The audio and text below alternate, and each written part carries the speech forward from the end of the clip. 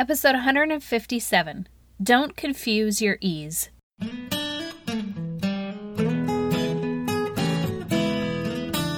Educators, is your passion tank running on empty? Look no further. Gretchen of Always a Lesson has a double dose of just what you need.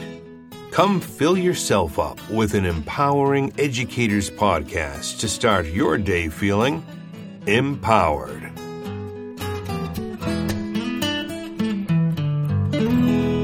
Hey, Elite Educators!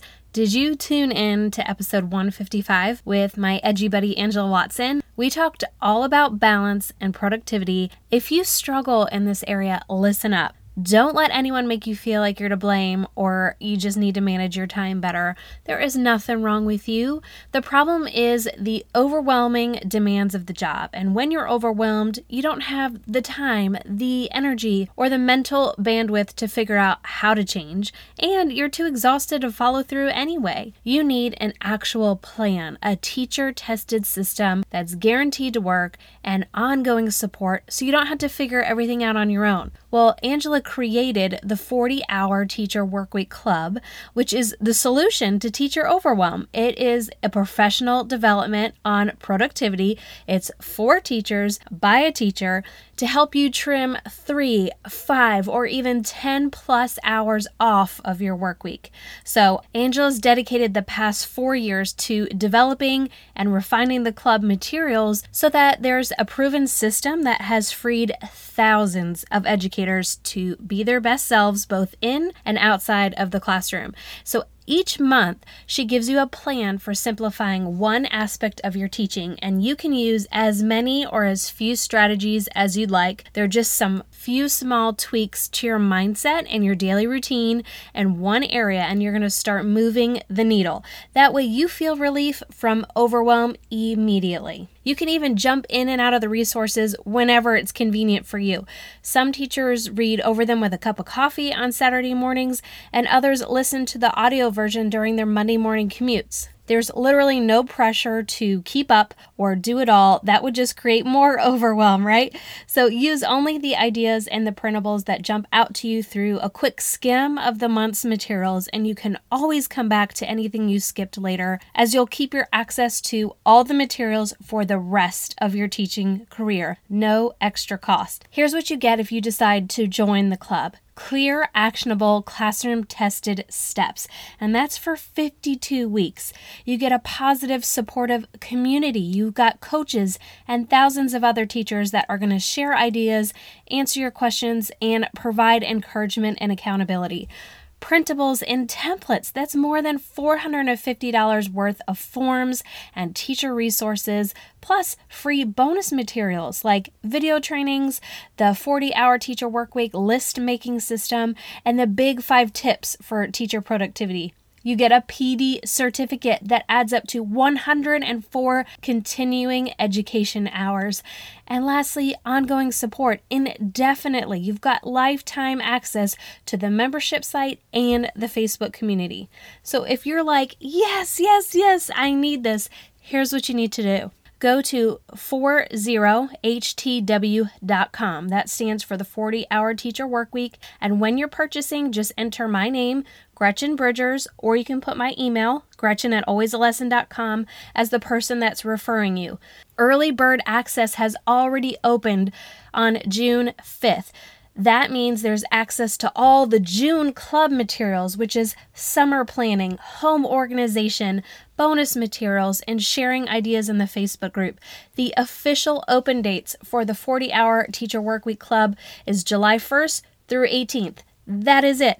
So, all of you elite educators deserve to take charge of your professional and personal life, and the 40-Hour Teacher Workweek Club is the answer to finding your Zen. In fact, the motto states, small changes add up to big results. So sign up today. Remember, visit 40htw.com, and when you're purchasing, enter my name, Gretchen Bridgers, or my email, Gretchen@alwaysalesson.com, as the person that referred you.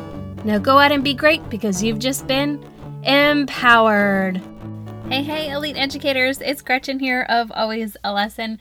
Thanks for tuning in for another great week of learning. Of course, I have learned another valuable lesson. I'm not going to keep it secret. I'm not going to hold it to myself. I want to share it with you in hopes that it makes you better for all that you serve. And because you're tuning in and learning along with me, that is what makes you an elite educator. And I thank you so much for choosing to listen to this show. It's an honor that you value it enough to come back each week. Thanks so much. Special shout out to those of you who keep going to iTunes, leaving ratings and reviews. It certainly puts a pep in my step, motivates me to continue moving forward, and as always, tells iTunes to keep pumping out the show. Well, today I want to talk about the power of engagement and empowerment in the classroom and how to not confuse the two. So let's reignite your passion and potential. Are you ready? Here we go. So the rationale for this particular episode is I was perusing Twitter. I know, many of you continue to push back on entering the Twitterverse, saying you just don't get it. But trust me, you are really missing out on connecting with educators who absolutely love their career and who are change agents in their schools. I use Twitter for mentorship. Don't make fun of me, but it's true. I've found some seriously significant learning by connecting with educators and participating in Twitter chats. But this episode is not about, the power of Twitter, although I could definitely talk about that for hours, especially because I can attribute a ton of my growth as a person and obviously an educator from that specific social media platform. But as I was saying, I was thumbing through my feed and I stumbled across one of my all-time favorites, George Couros. If you haven't heard of him before, he's this Canadian educator with a website called The Principle of Change, Stories of Learning and Leading. And that's where he blogs about, the principal perspective. He's a pretty powerful thinker in the world of education. And in fact, I better link his TED Talk in the show notes. It's called #OurVoice. And it's where he discussed developing leadership with innovation, that's really best for kids. It's pretty funny and relatable and, of course, brilliant. I wish schools would give PD credit for educators participating in Twitter chats and watching TED Talks because they're just so informative. Way better than lots of the required PD out there, in my opinion. But I digress again. Bear with me. So I saw his tweet that said, engagement is more about what you can do for your students. Empowerment is about helping them figure out what they can do for themselves. #innovators mindset, which, by now that hashtag kind of sums up his initiative as an educator, and it's also the title of a book he wrote. This particular post had only been up there on Twitter for a few hours. It already, by the time I saw it, had 600 likes and 300 retweets. I was like, wow. So he definitely inspired a lot of people with that one thought. And if you are interested in following him, his handle is @GCOUROS. So needless to say, I stopped scrolling. I liked it. I reshared the tweet. And then I just sat for a minute. And that's when I know that I stumbled upon something great, when I just need a moment to process. I had to really grapple with it for a minute, assess my personal thoughts on what he said, and then just appreciate that we have educators out there doing such great work for our kids every day. How could you not want to be part of that? So I took a snapshot on my phone to just remind myself that I wanted to talk to you about what he said. And so here we are.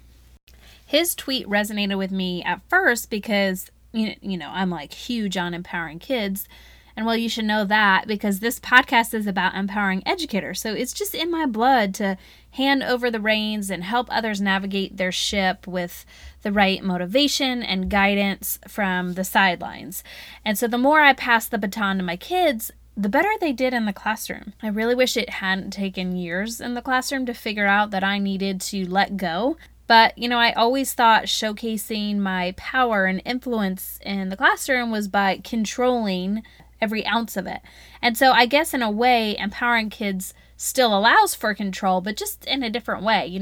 I then set up tons of structure and procedures and expectations so that I can empower kids. So instead of controlling things in the moment, I was controlling things prior to the moment, and then kids regulated themselves in the moment. Pretty cool, right? powerful and pretty darn effective. So after I fell in love with this tweet, because it hit home for me and my style in the classroom, I started to think about what he said. Engagement is more about what you can do for your students.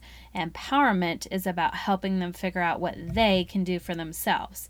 And this is the powerful part, because I think teachers just assume if their class is engaging that their kids are empowered to take ownership in their learning, but that couldn't be further from the truth. Just think about it. You could go to a movie or see a live show and be totally engaged and not miss a beat, but you're doing 0% of the work, so you're not empowered to take ownership in your engagement. You're just a passive participant, which is fine because that's the whole point of a movie or a live show. But in the classroom, educators aren't the entertainers having students sit for 6+ hours watching the best show of their lives. And even if we did assume that this was our role, well, kids would exit having had a great time, but limited acquisition of knowledge and definitely slim to none possibility of application of the knowledge.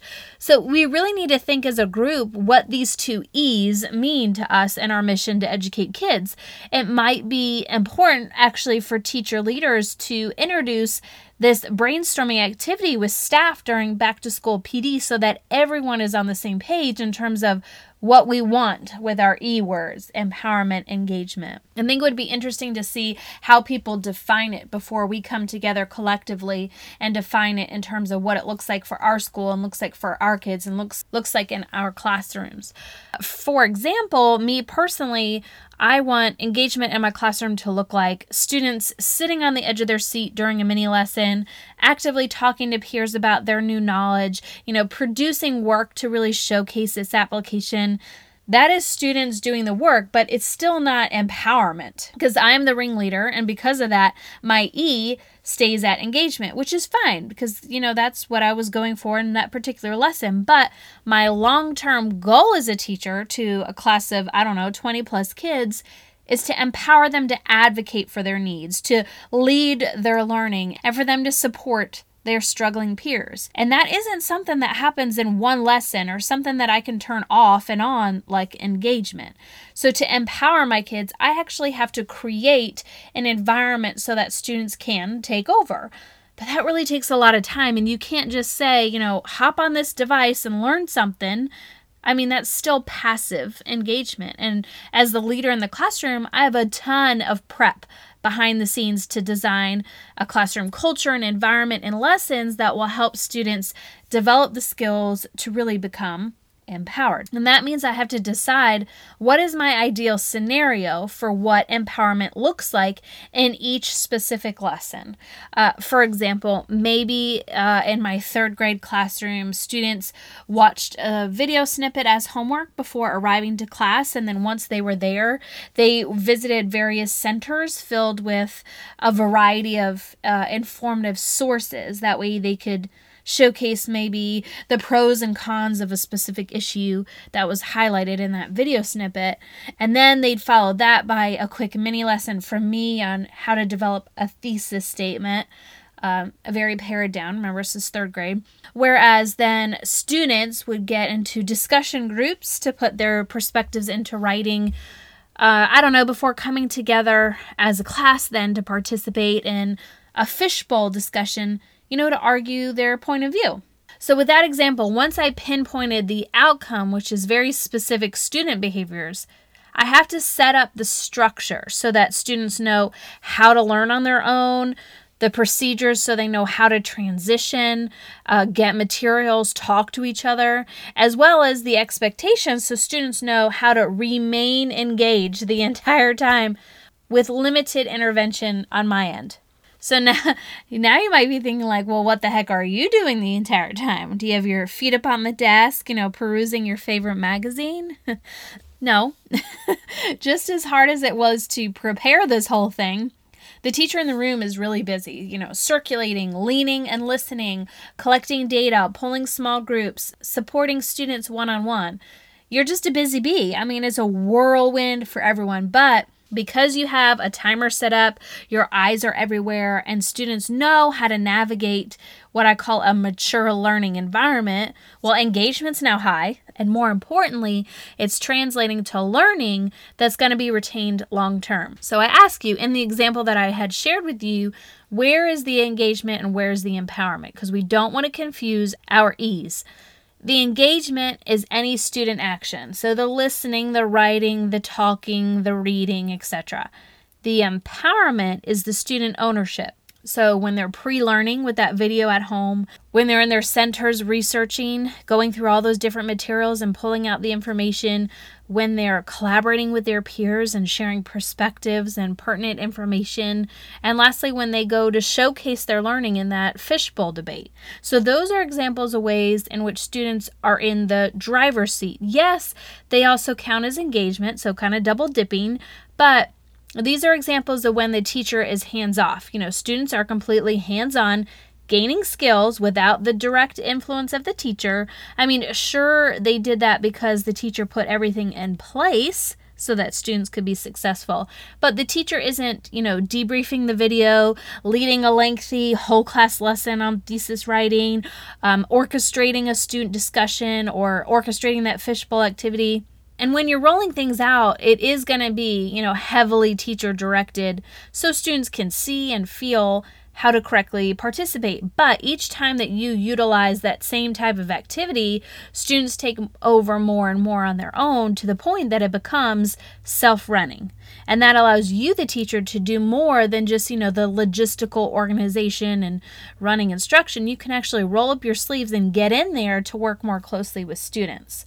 So that's the win here, is we're actually gaining time with students by front-loading all this work and structure so that students are leading their learning so that we can individually support students that need it. And that's really the power of the E's. They work together, but we cannot mistake one for the other. We as educators have to be intentional about what we're doing and why. It takes a lot of forethought. You cannot just show up and teach and be done, and you can't just draft up a lesson plan the morning of. You have really got to put a lot of time into that prep phase so that in the moment, you're 100% present to help students navigate their learning. And plus, once you have the structure set up, just repeat the same structure, but mix up the activity. That way students get even more practice and it becomes, routine to always transition a certain way, or always turn and talk a certain way, or always gather materials a certain way. You don't have to recreate the wheel every time you do something. The more you can just create one routine and simply swap out the activity, the better everybody else is, and the quicker you get to that student ownership. So as George stated, engagement is more about what you can do for your students, and empowerment is about helping them figure out what they can do for themselves. Engagement's all your tips and your tricks to get students involved in the lesson, but you're heavily orchestrating it all.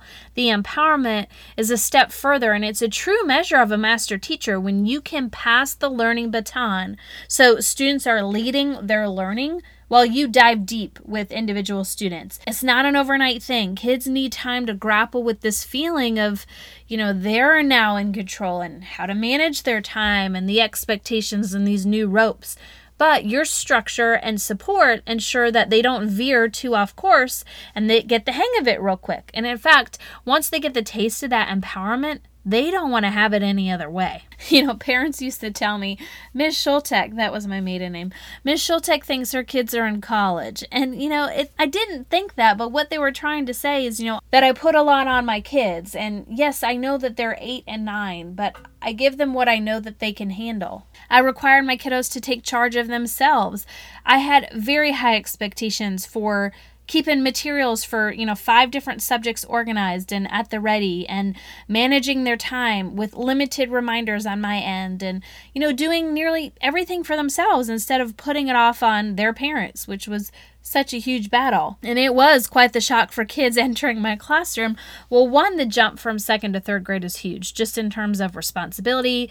And then you've got content expectations because there's testing. But I knew my kids were able if we just treated them like they were able. No more checking your kids' folder. They are to deliver that folder and its contents to you. No more running after them with their forgotten lunch or homework. It's on them to gather their own belongings. And you might think I'm crazy because These kids are young and you might think I run like a boot camp, but I promise you it was the best thing I did because it made room for learning. And all that other stuff was eating up so much of my time with kids. I couldn't spend 20 minutes every morning talking with students about their forgotten homework or tying shoelaces or sending kids to the office for those forgotten items. We've got to dive into learning immediately. And I had the structure in place to have a self-running system for things like attendance and homework check and morning work so that when that bell rang, I started class. I wasn't doing these managerial tasks, and we have such limited time to cram so much content in that I had to start trimming my day. And the more that kids could take on, the more I could be doing what I do best, and that's teach. And besides these life lessons of, managing yourself as a learner, it really comes in handy as the year went on and, the expectations were increasing because we started to transition to a departmentalized model. And all the other classes were struggling with like materials and swapping rooms and forgetting assignments. Oh my God, it was a mess. My class was more than ready. And that meant year after year, they were going to be ready for the ownership and the leadership in their learning. Yeah, it takes a lot of energy and a lot of effort to build a class where, the goal is for students to run it. And don't tell me you can't do it because you have Johnny or Susie or whomever who can't handle it because they have a behavior or cognitive struggle. I had reading levels from level A to level Q, and they were supposed to be on an M in third grade. So I managed to get all those learners to succeed in this one structure. Sure, their output is different, but my most unpredictable, emotionally irrational child was able to show up on time, learn with her peers, produce great work samples, and she enjoyed learning. It's really weird. It's like somehow the more rope translated to more motivation, which of course translated to more engagement and thus more empowerment. The more I let my kids do, the more they showed up to the experience armed and ready to learn. And I think they'd showed up in the summer just to lead their own learning if I let them. We can do this, y'all. We can do this with every kid at every age. And sure, it's going to look different, what kinders can do versus middle schoolers. But the point is we all start somewhere. Fourth grade teachers always stopped by my room and would say, I can totally tell which kids you had last year. And it was such a compliment, but what a testament to the hard work of my kids to be able to build up their stamina for learning and their leadership and taking charge on their own journeys. They were ready for more physically and emotionally and mentally because of that foundation that we built together. And yes, you're going to have days where it's like pulling teeth. They're going to regress. Your lesson's going to bomb, but that's life. And it's certainly life as a teacher. However, you then just come together as a class, state the obvious, like, y'all, this ain't working. Let's regroup. And together, you're going to get back on track. They are just as important in the equation as you are. So as we prepare this summer to go back to school, don't wait for required PD to tell you what you need to do this year. Decide for yourself. Make goals for yourself and your future students, like I'll put my kids in the driver's seat, or I will become more structured so my kids can be more free. Now, those are kind of vague goals, but in terms of what you're trying to articulate, are ideas towards those things. So whatever your goal, have it include the E's, and don't get them confused. You can have engagement without empowerment. Start small, sprinkle engagement in every lesson that you design, and just build up until every moment students are active in their learning. And a side note, you're going to have moments where you have to direct instruct. Like, you just can't get around that. But you can add in like turn and talks and stop and jots and hand signals or whatever to just get the students more active instead of sitting and staring passively. And once you have engagement high in all lessons every day, now you're ready to start moving towards empowerment. Now, if you're like me, you can actually start empowerment day one, just not with the instruction part. Like thinking back to my example before, having kids take over attendance or collecting and checking homework or distributing morning work, whatever those managerial tasks are, as long as students are capable and it's age appropriate, teach them how to do them themselves. There's no reason for you to do something that kids can do for themselves. You're not going to stand there bored. Trust me, you'll be busy doing other things like using your degree to impart knowledge on students every moment they're in your care. And that is quite the upgrade in your time. and learn from my mistakes. Don't try and do a bunch of stuff at once. Just pick one thing at a time to roll it out. Get really good at it before adding something else. I did attendance day 1, and then I added morning work helpers, I don't know, maybe a month in, but it took forever to pass on the homework checking task because kids were not in the groove of having all their ducks in a row to even think about them managing each other. But that was the reality. I knew it was my end goal, and every day I attacked it from the angle that they were going to lead it so I could teach. And eventually you could spot the empowerment through my lesson, whether it was a timekeeper or table captains or technology support. Students were the boss. They were in the driver's seat. And eventually I started adding instructional bosses like, self-running book clubs and lessons where students did a bulk of the learning prior to showing up so that they could spend the time with me applying their knowledge. But all that took so much time. And if you're just starting out, just go for engagement and get really good at that and worry about empowerment later. And some of you are ready to jump right into empowerment because you got the engagement thing down, and that's awesome. In fact, I want you to email me all your success stories. I would love to hear them. Gretchen@alwaysalesson.com. I think I've been on my soapbox a little too long today. If you can't tell, this is a topic I get a little excited about. I don't even know how fast I was talking. My southern accent probably came out real good because I was just like, blah! So happy to share this with you because it is something that transformed me as an educator. As I help new teachers, it's helping them transform their own teaching. Everyone's elevating their proficiency in the classroom, which does wonderful things for students. So I hope you listened and got a few ideas for what you think you can do starting in the fall. And please share with me how everything's going because I just love talking about empowerment in the classroom. All right, Elite Educators, that is a wrap for this week's podcast on elevating our effectiveness in the classroom through intention by not confusing our E's, engagement with empowerment. Now go out and be great because you've just been empowered.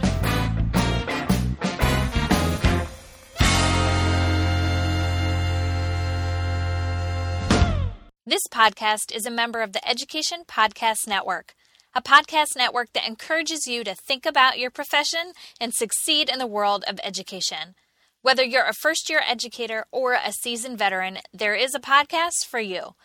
All of the shows are produced by educators who want to shape education through meaningful discussion and content. So head on over to edupodcastnetwork.com for more details.